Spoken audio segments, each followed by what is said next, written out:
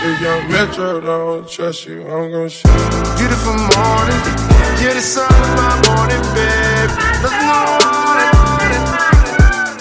What's up, and welcome back to Nostalgia Pod, your weekly look at what's going on in pop culture. My name is Patrick Sheehan. I am here with my co-host, the David Martinson. Dave, how you doing, man? Doing all right, sir. It's another wonderful cold day on the Northeast. How about you? Yeah, it's seriously winter outside now. But you know what? We had some nice news come out after we recorded last week. Right after. Classic culture drop timing. But I had a nice Taylor Swift album, or maybe a not so nice Taylor Swift album to keep me warm as well. And finished up Stranger Things, so we got a lot to talk about. Before we get going, please subscribe, rate, review, give us an iTunes review, even if it's not necessarily a positive one. We want any feedback we can to make this better for you. So help us out. SoundCloud.com/nostalgiapod. Stay plugging. Why don't we start off with Star Wars, though? So we've been talking about Star Wars quite a bit throughout the year. It's one of the more reliable IPs for just getting news out, getting people excited. And of course, Episode 8 is a month away from Friday? Yeah, a month away from Wednesday. It's the 15th. From Wednesday. 12/15. So it's getting up there, and there's a lot of excitement, even more excitement and more speculation about how good this particular chapter of the Skywalker trilogy, or now like the 9 trilogy? Saga. However you say it. Saga. It's going to be, because Rian Johnson was announced as going to be getting his own Star Wars trilogy. And not only getting his own Star Wars trilogy, but it's going to be a story separate from the Skywalkers, which is quite interesting. So Dave, initial thoughts around this, and maybe give me some ideas of what we could be looking at in terms of these movies. Yeah, it's really exciting just on like a surface level, because when you hear no Skywalkers, you start drifting to talking thousands of years in the past. Are we talking way in the future? Like, what are we talking about here? And that was kind of the initial appeal of the anthology films when they were announced, is that they would be, separate standalone stories. Of course, now that we know they were more embellishing, enriching movies to the saga, obviously with Rogue One and Han Solo thus far. So the thought of a trilogy that's totally separate is really exciting, because the galaxy far, far away, it's kind of felt a little small because we keep following around this same family and all the crazy stuff that goes on. And of course, we know the Star Wars galaxy is so much bigger. There's so much there, so much EU legend source material to pull from, that there's no doubt about stories you could tell. I wouldn't be worried about anything. But yeah, it's very exciting. So what was your take? Because some people are like, is this too much Star Wars? Are we hitting Star Wars saturation? My response to that is, let's let them make a bad one first, Yeah, I agree with that. And I mean, from talks, Han Solo might be that movie. But, I think I look at it very much as like Marvel. I feel like they're kind of taking a chapter from them, and they're trying to keep something that's like a through line, which has been episodes 1 through 8 as of next month. And this is going to be something a little bit different. It's going to be kind of like, I don't know, Black Panther, almost in a way. Like, I'm sure that if Black Panther is as good as the trailers lead it to look, that will get more movies. But that's not a character that's a mainstream Marvel character, at least not within the movie universe yet. Yep. So this is just another opportunity for them to use some creativeness. He's a very driven and creative and upcoming director to build another piece of this world that I think people will really latch on to. And I agree. If he totally flails and this is a flop, yeah, scrap it. That's fine. But I don't see that happening. I think Rian Johnson's going to nail this. I know you said you were thinking it's like way in the future, or maybe way in the past, or maybe something that we haven't even thought of yet, or hasn't been even talked about yet. What would you put your money on for right now? I mean, a lot of fans are clamoring for the Old Republic, Knights of the Old Republic, beloved video game from 2003, which is set thousands of years before any of the Star Wars movies. Jedi, Sith, lots of conflict going on. It's familiar, but much different, very grand. That's really exciting.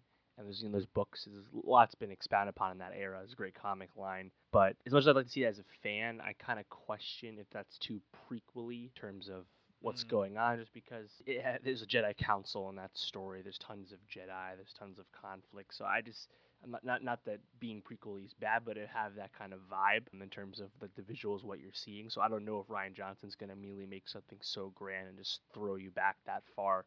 But if they wanted to go in the past like that, I think that could be cool. Whether they really want to go like the origin of the Jedi or something really monumental, I think you have to have Jedi and the Force in there in some capacity. Yep. But Yeah, I don't think a direct adaptation of the Old Republic. Revan obviously is a breakout character from that story, and everyone loves him. But I think we should just leave that alone. And if you want to go back in time that far, but I think they should just go something totally fresh because it's Johnson and Ram Bergman, his longtime collaborator.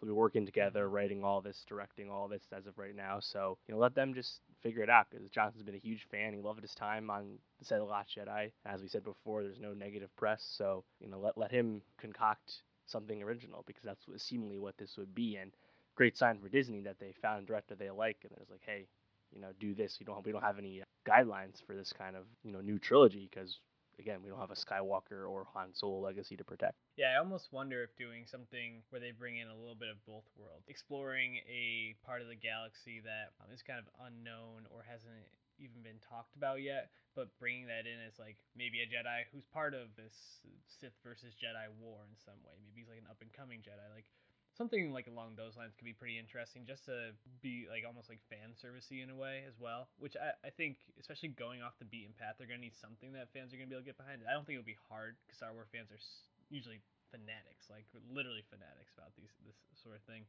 Do you think that this means that Episode 8 is going to be the fucking best Star Wars movie? I think it means close to that. Yes, I think Lucasfilm, Kathleen Kennedy, they love what Episode 8 obviously is, and they want more of that touch. I don't see how you could think anything else. No, I'm really excited for this movie now. Can't wait for Episode 8. There's more to that Disney announcement. They're having a live-action Star Wars TV series that'll debut on the Disney streaming service we've mentioned before. That'll be debuted at the end of 2019. Finally, a live-action Star Wars show. People have talked about wanting one forever.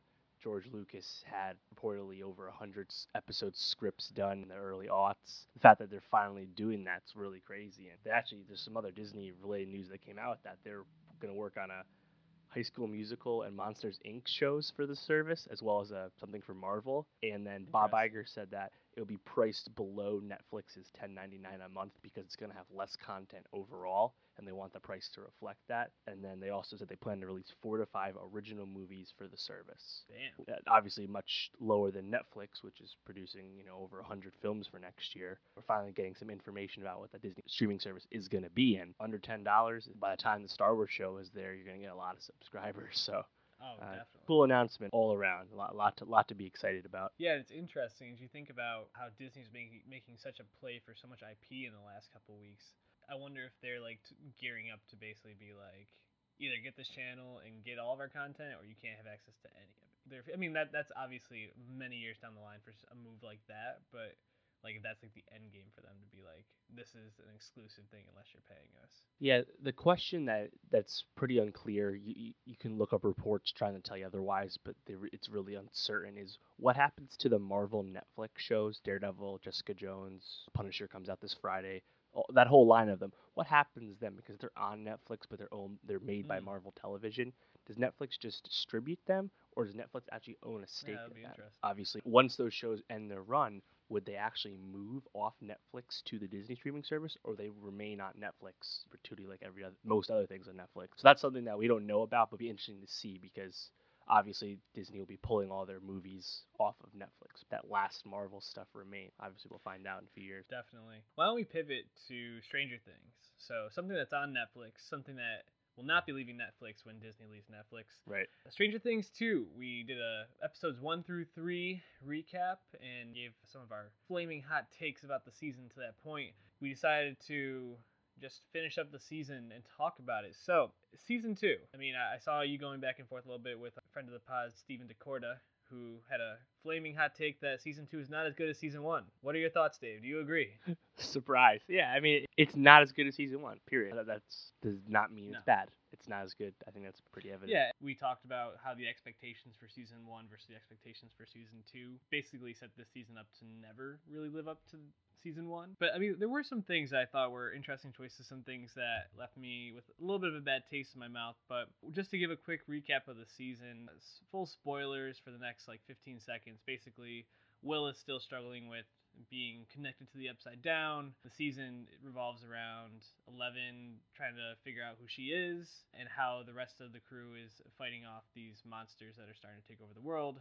through Will. So, what did you like about the season? What did you not like? Let's start with what you did like. I mean, overall, I like being in Hawkins circa 1984. It's a fun world to go back in. Obviously, 80s nostalgia is pretty popular right now, but Stranger Things obviously really captured that last year, and I think that still does here. Even though 11 leaves briefly away from Hawkins, I think that fun homey vibe is very much there, even as a bunch of evil stuff is going on. So that's fun, just being right there. And even though we don't get as much of it, the interactions, the chemistry between all the dudes, the whole crew, the whole cast rather, is still really fun. It's really charming. It's really what attracts people to the show in the first place. And I like that. And I think while part of this is an issue that 11 was away from everyone for so long, her scenes with Hopper, David Harbour, Millie Bobby Brown, David Harbour, the two best actors on the show, and really they just chew scenery the whole time. And while maybe build up 11's backstory, answer all those questions a little too long, I think overall it works well. All my problems with the season are just kind of decisions the Duffer Brothers made in terms of what they set out to accomplish, with the plot, but separating characters, things like that. But I mean, overall, I like a lot of performances, and obviously I like going back to that world. So it's still a fun, 9 episodes. Yeah, I agree with most of what you said. I think the moments that landed the best for me when it was Millie Bobby Brown and David Harbour, just exploring that father-daughter, not really father-daughter dynamic, especially like the scene in the car where at the end where they're driving and Hopper's talking about how he failed her and how he's scared of losing her, like he lost his daughter, and talking about Sarah. Also, a really cool little piece of the season that if you didn't really pay attention, you might have not have noticed. In the first season, when they do a flashback to Hopper with his daughter Sarah in the hospital, she's wearing a purple hair tie. And throughout the season, at different points, you can see Hopper playing with a purple hair tie. And at the end of the season, when you see Mike and 11 dancing at the dance, her hair is tied back with the purple hair tie.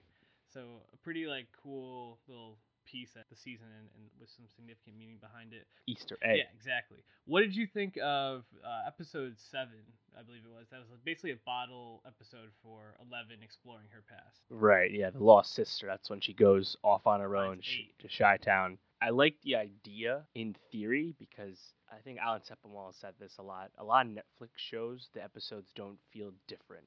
They just kind of run. They end technically. They start right back up.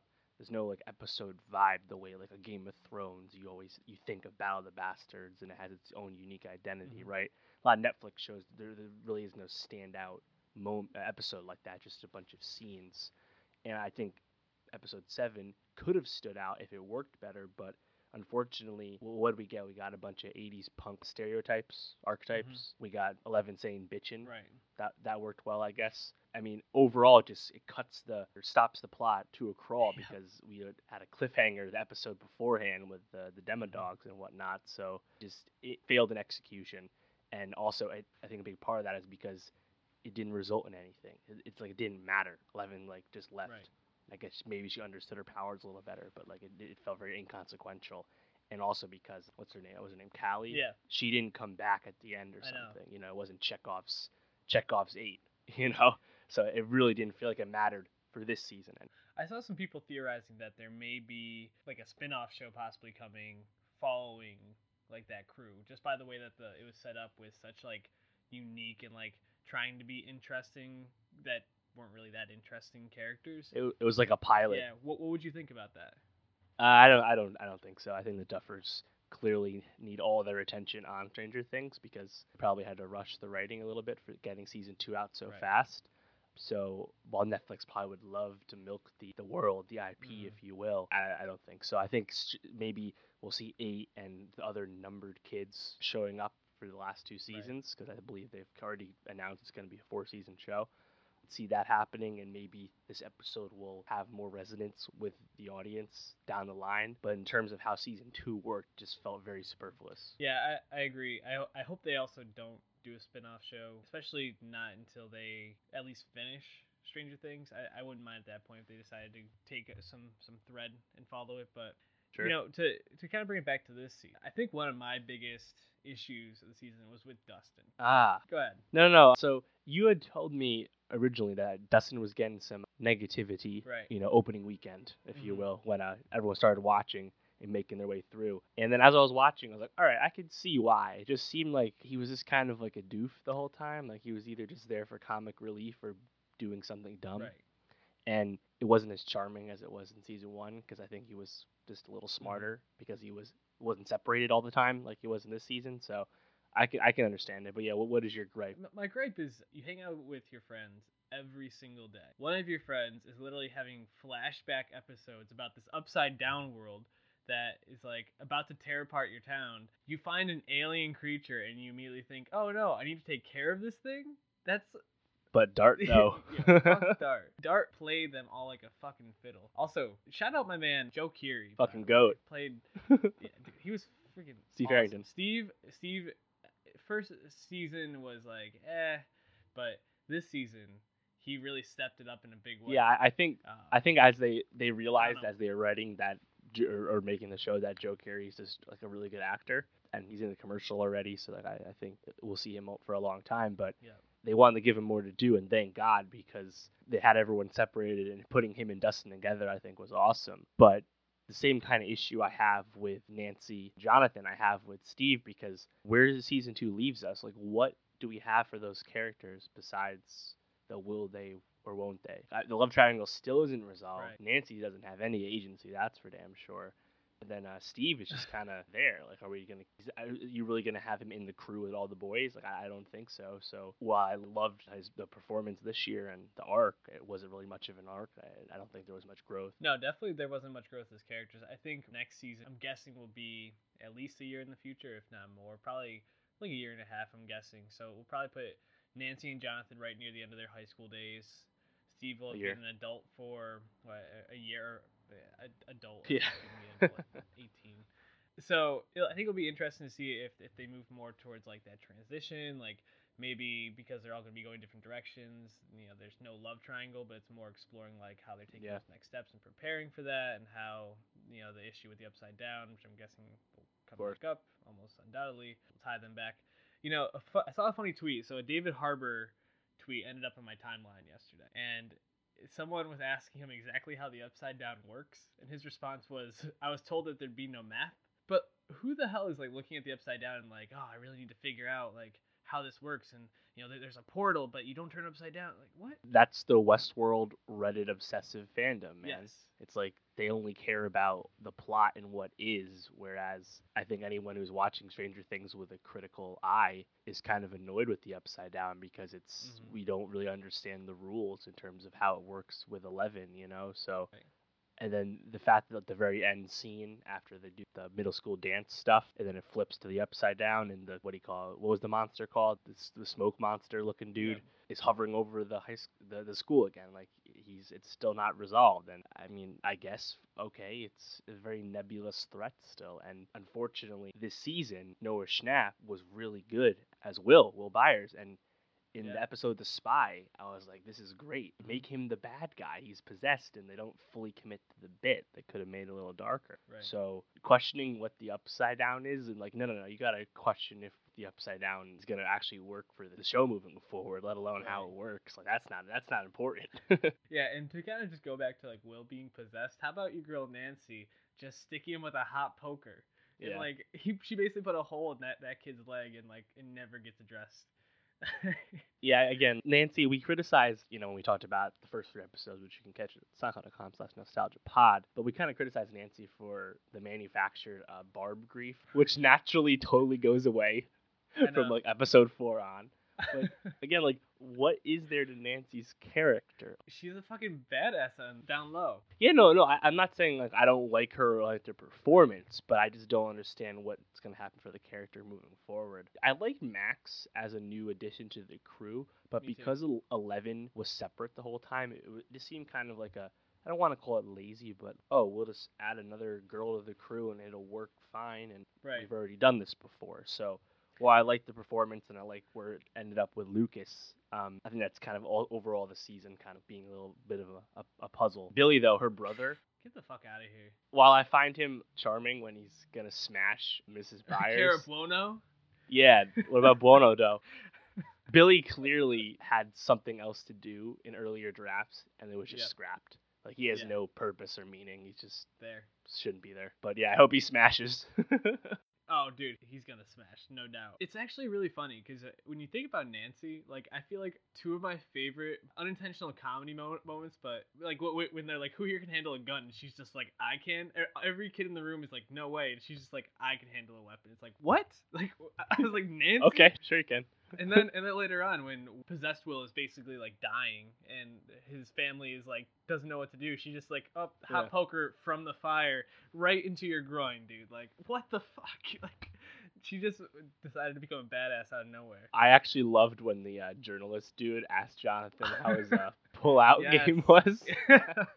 That was wonderful. Oh god. Yeah, the show still had some really wonderful moments. And I even thought like the ending when 11 reaches her like full power, or I guess like is starting to understand her full power, was a really cool moment. So there were a lot of things I enjoyed. I just think that they need to spend a lot of time trying to resolve the issues moving forward. Yeah, I think a part of it's probably the pressure of cranking out the show so fast, getting it in while the kids are still young and cute. But yeah, I mean, I think the Mind Flyer episode, that's the episode where they're trapped and Bob dies. I thought that episode was fantastic. Dude, And so Sean awesome. Astin, of course, was great. So there's still a lot poor to Bob, like. Dude. Yeah, I know. I mean, typical Sean Astin character, you know? Yeah, for But real. there's actually some funny stuff going on. Like, what other 80s actors can we cast? And I think Shea Serrano picked the douchebag in The Karate Kid. Oh, the blonde kid. Yes, that'd be Who awesome. obviously is an adult now. So, like, that would be cool, sure. But That'd be great. anyway, I think what we should hope for moving forward is that Stranger Things Season 3 does not come out in 2018. Maybe a spring 2019, just a little more time. Yep, I agree. And honestly, I wouldn't even hate if they did like a surprise. They didn't even really say. I mean, I don't think they would do that. But this would be a show where if I think like they would. if like a week before it was like it's coming or something like that, and then like boom, it's just like on Netflix. I think like culture would stop just to like digest that.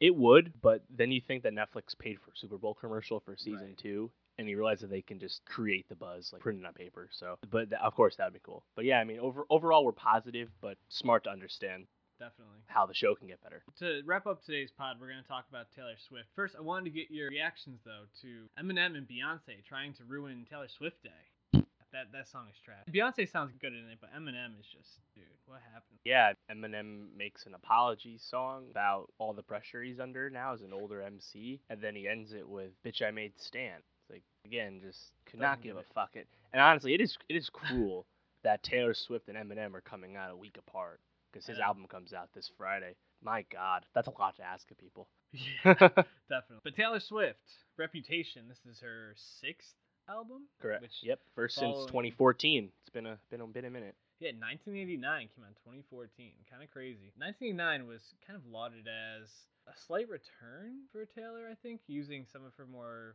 like lyrically based thing while also starting to move in a pop direction, sort of. It was a weird mix, but still like very respectable by her fans. Because she went pop first with Red, but then I think 1989 is where she took the pop, rejoined it with the Her stellar style, songwriting you come to expect from a Taylor Swift like Fearless music. or Speak Now. Right. So then we hear the singles for Reputation, and we gave our takes, which we both of us, and I think a lot of people were very meh on, very meh and very disappointed about. So Reputation, first of all, didn't drop on any streaming services, so made me almost get a virus on my computer trying to find a way to listen to it, because I'm not going to pay for that shit. Sorry, Taylor. Don't worry, everyone else did. Right. It sold 700,000 copies on the first day. One day, already the biggest week of the year. As of recording today, it was reported that it had sold over 925,000 copies, which is insane in the year 2017. Without any streams. Crazy. Yeah, big. Was this album as bad as the singles led you to believe it would be? So the singles, the 4 singles, but obviously the high-profile ones were Look What You Made Me Do and Ready For It. Mm-hmm. Those are probably the worst songs on the album. By far. Look What Made You Do is definitely the worst song. Endgame is pretty close, though. I agree, but who thought those singles made sense? You're way too calculated about the way you roll out your music. I mean, did you just try and catch the buzz with Look What You Made Me Do? I mean, I guess so. And Ready For It just a swing and a miss. So, but I find it very questionable that those are the singles that they picked. Yeah, you know, I think Taylor was trying to. I mean, I think the scope of this album was to be like, I am more pop rap driven, like mixing in elements of EDM. Like some of the beat drops on this were very like, this is a pop EDM song, very clearly. The production's very big. which we'll talk about. But I think when she was thinking about how she wanted her to be portrayed moving forward as an artist, and thinking about the moves she's making, this is obviously like, oh, I'm naming it Reputation. I want to drop these singles and move this to being what I am now. I don't know. The saddest part about it, just to maybe start at the back of this conversation and work to the middle, I thought the songs on this album that were the best were the songs that focus on what her strengths are.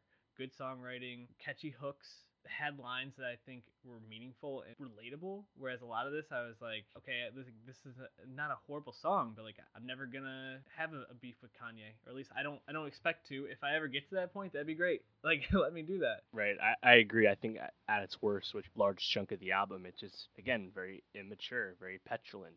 If you didn't have a beef with Kanye and Kim a year and a half ago, what would be on this album? Right. Because as we know by your incredibly apolitical persona, is there anything to you? Nobody knows who Taylor Swift is. She's Right. 27. Yeah, it's kind of crazy, and I was actually like seeking out articles to try to just give me some background, see if there was anything on the album that I missed, or like any digs or anything. And pretty much half the songs are written to her current boyfriend, or like that's the speculation, is that they're written about her current boyfriend, Joe Alwyn, who first of all, Congratulations. I didn't even know that they were dating, but second, it's like, all right, I understand that this person is important in your life, but the thing that I think people liked about your songs was that you were able to take experiences in your life and pain that you had and like put it into a really catchy way and like send messages that people related to and enjoyed. This just Yep, didn't really absolutely. hit. So No. what songs on the album did you like? Why don't we start there? Because it sounds like neither one of us really loved this album. No. I emphatically disliked the album. Let's be clear. Okay. I think "Don't Blame Me" is pretty decent. Okay. When you listen to this, and there's song, like you said, there's a lot of good hooks on this. Mhm. I don't think you can deny that. And yeah, some of this great songwriting does shine through. But does any of this feel like a Taylor Swift song? They just feel like generic pop songs. I had three that remind me of a Taylor Swift song. So I pulled some friends that are big Taylor Swift fans, and they pointed me out to a few of them. But it's just like sounds and feels, for the most part, just as generic as the trends she's trying to chase. Yeah, I agree. Three songs I thought that could have been on any Taylor Swift album were New Year's Day, Getaway Car, and so this is the part that makes me mad. Call it what you want to. The way that she performed on SNL this weekend could have been a Taylor Swift song on any album. The way that Interesting. she portrays it on this album doesn't sound. The studio recording. Yeah, the studio recording is not as much of that feel. I don't know, and I guess like the other songs I didn't necessarily hate. Gorgeous has grown on me a little bit, even though I think it's a stupid song lyrically. I don't hate the beat and the way that she delivers a lot of it. And Dress, I thought, even though it was a very like Yeah, people like try that one. hard move to be like a bad girl or whatever, I thought she hit most of the notes on it. But I mean that's 5 songs out of 15. You mentioned Getaway Car, right? Mm-hmm. Jack Antonoff's all over this thing.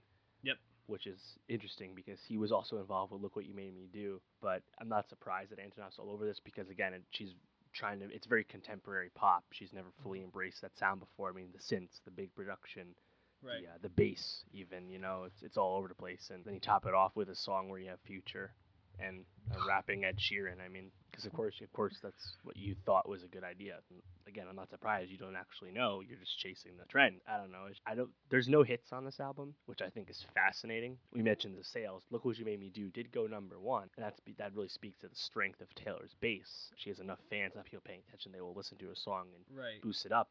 But Look What You Made Me Do is one of the worst performing #1s on the chart ever. I mean, for context, it's already at number 34, Right. which is lower than That's What I Like by Bruno Mars, a song that's like 43 weeks old. Yeah, that album though, that Bruno Mars album, fucking great. Right, and that came out just. I mean, that's the thing. When I'm thinking about pop albums in terms of how I think about Taylor Swift. Obviously, I'm not a Taylor Swift fan, so I just kind of think about how it works in the culture, right? Right. And Melodrama by Lorde, obviously way better than this. So much better. I'll think of like other stuff. I'm like, I like the Dua Lipa album better.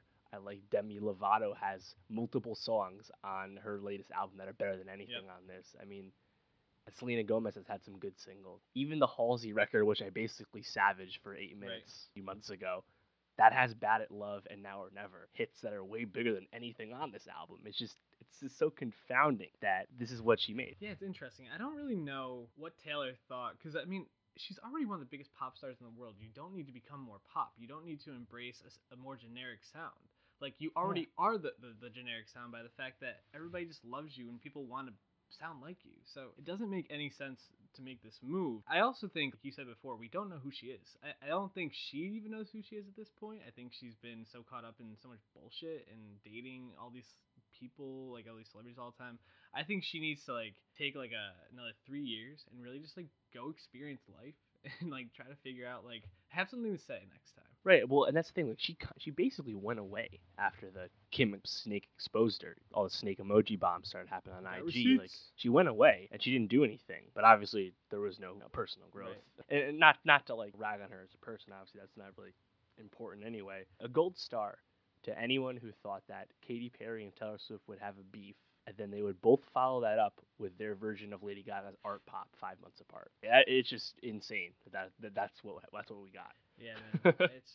I don't know. I think when we look back at the end of year lists, this is not going to be in anyone's top 10. You know, you say that, but the poptimism around this album is disgusting. I mean, just go to Metacritic. It's an aggregator, obviously, but It's a 74 on. But you go to Metacritic, you see all these huge publications giving it 75s, giving it 80s. The only one site that really truly savaged it with like a 30-something was a site that we totally discount all the Consequence of time, Sound. Consequence of Sound, which I was like, all right, you guys actually had some balls for once. Good for you. Right. Yeah, Pitchfork gave it a 6.5, and they didn't really have much positive to say about it. No. Like, how can you give this a 6.5? It's like the way video games are graded, a 6 is like pretty bad. That's disappointing. But like it's a 10-point scale, but nothing ever gets 1 through 5. It's just, even though they all have their own meanings. So yeah, I mean a 6.5 is pretty poor, I'd say, for her. And yeah, this is definitely her worst received album thus far. And that's pretty obvious. And again, it's going to be the least resonant, just because I don't see how you can expect the 4 singles all flopped. You think some other album cut's going to do well. I mean, I don't see how anything has any staying power, especially with someone like Eminem following it up right now. But did you hear about her cease and desist letter that she sent to that blog leading up to this? The neo-Nazi blog. Yeah, I mean, this is just like with Disney and the LA Times, classic Streisand effect. You bring more attention to something that no one really knows about by making a big deal about it. But the fact that she couldn't just denounce the alt-right connection, obviously, and she would rather just have her lawyers do it behind the scenes, tells you all you need to know. Not that Taylor Swift needs to be rah-rah on the campaign trail with Hillary Clinton like Katy Perry. That's not what you need to do. No. But the fact that you make a conscious effort to be so apolitical because you don't want to alienate any of the millions of fans that pay you money, like, it's just annoying. And then on top of that, you also didn't have it available on streaming, just like Adele and Beyonce. But it's just adding up. It's compounding with Taylor Swift, and I'm looking forward to seeing the album not resonate, just because I want to see this push Taylor Swift, like you said, take some time and actually grow. It's that old saying, if you stand for nothing, you'll fall for anything. Pretty much. And this album is like the perfect like embodiment of that, because she's just trying to be so much when if she's just her, she'll be phenomenal. You know, it's really disappointing. And not only Sam Smith but Taylor Swift both have albums that bomb, and now I am not optimistic for this Eminem album either coming out. It's a really sad end to the year for the most part. There haven't been a lot of big names hitting it this year. I mean, wait, you weren't down for that Willow Smith album that just dropped? Yo, actually, I've heard good things about it. I have read some good. A person that I'm friends with at work was listening to it. I was like, who is this? She's like, this is Willow. And I was like, who the fuck is Willow? She's like, Willow She's only Smith. 17. Like, crazy. And it sounded actually a little bit like Lorde, which is interesting. Definitely move from her old whip her hair back and forth type. I mean, case. Selena Gomez and Camila Cabello have projects soon, no dates. Mm-hmm. And then Miguel announced an album for December 1st, and I actually like the first single. So, I mean, but that's really the pop space. Yeah, I think Tuvlo is coming soon, but like, yeah, I mean, it's kind of a downer end of the year, downer fall. Yeah, definitely. Interesting thing, though, as music is ramping down, movies are ramping the fuck up right now. Gang. And I'm going to have to get that movie pass. Try to see all the movies that we're going to have to talk about. We have Justice League next week. Eminem. We'll do some news. Maybe Mr. Robot talk. Yeah. Lady Bird's out. We got to see that. Yeah, man. I was actually I might go try to see it this week. I'm going to see it this week. If I can find a place near me. So there's a lot going on. We have a lot to talk about. Also, with the holidays coming up, we'll have a lot of time to catch up on things, hopefully. Yeah. As long as we're not both traveling like crazy. I mentioned The Punisher coming out on Friday, but another show comes out Wednesday, the 15th. Do you know what it is? It's a show you've watched some of. I don't know if you've ever finished it. BBC show starring Cillian Sherlock? Murphy. Nope. Oh, Peaky Blinders. Peaky Blinders is back Peaky fucking Blinders. on BBC. Another Yeah, nice. 6-episode series starting up. It's always a show I was interested in. I've always wanted to make time for it, but the fact that it's only 18 episodes coming into this new season, it's pretty easy to catch up. So I'm gonna do my best. Did you ever finish it? No, I got through, I think, a season and a half. I'm currently working on finishing up The Deuce, and once I finish that up, I'm trying to decide if I want to do Vice Principals or not. I might save that for like the holidays. I did Vice Principals. I finished it just like I finished The Deuce. Vice Principals pays off. It's a. Okay.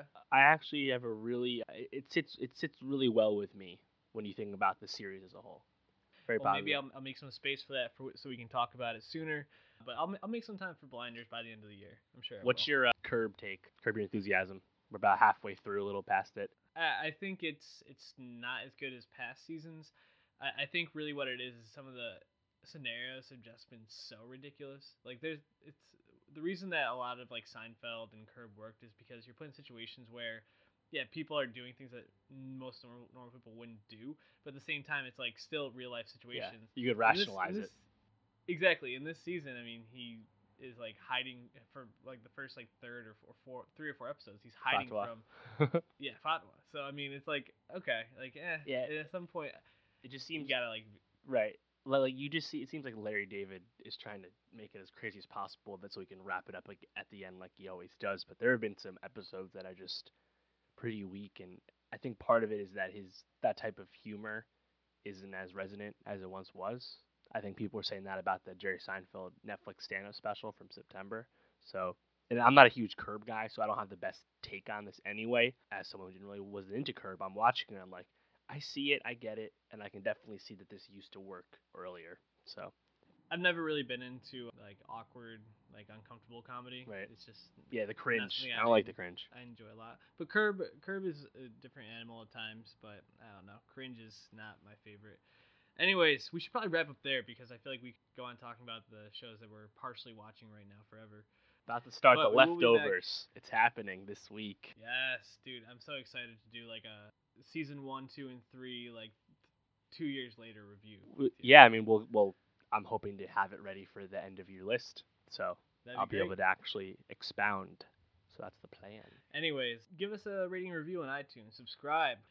Also, share with a friend and help us grow. We want to be bringing you the best content, make the podcast as enjoyable as possible. So any feedback is very much appreciated.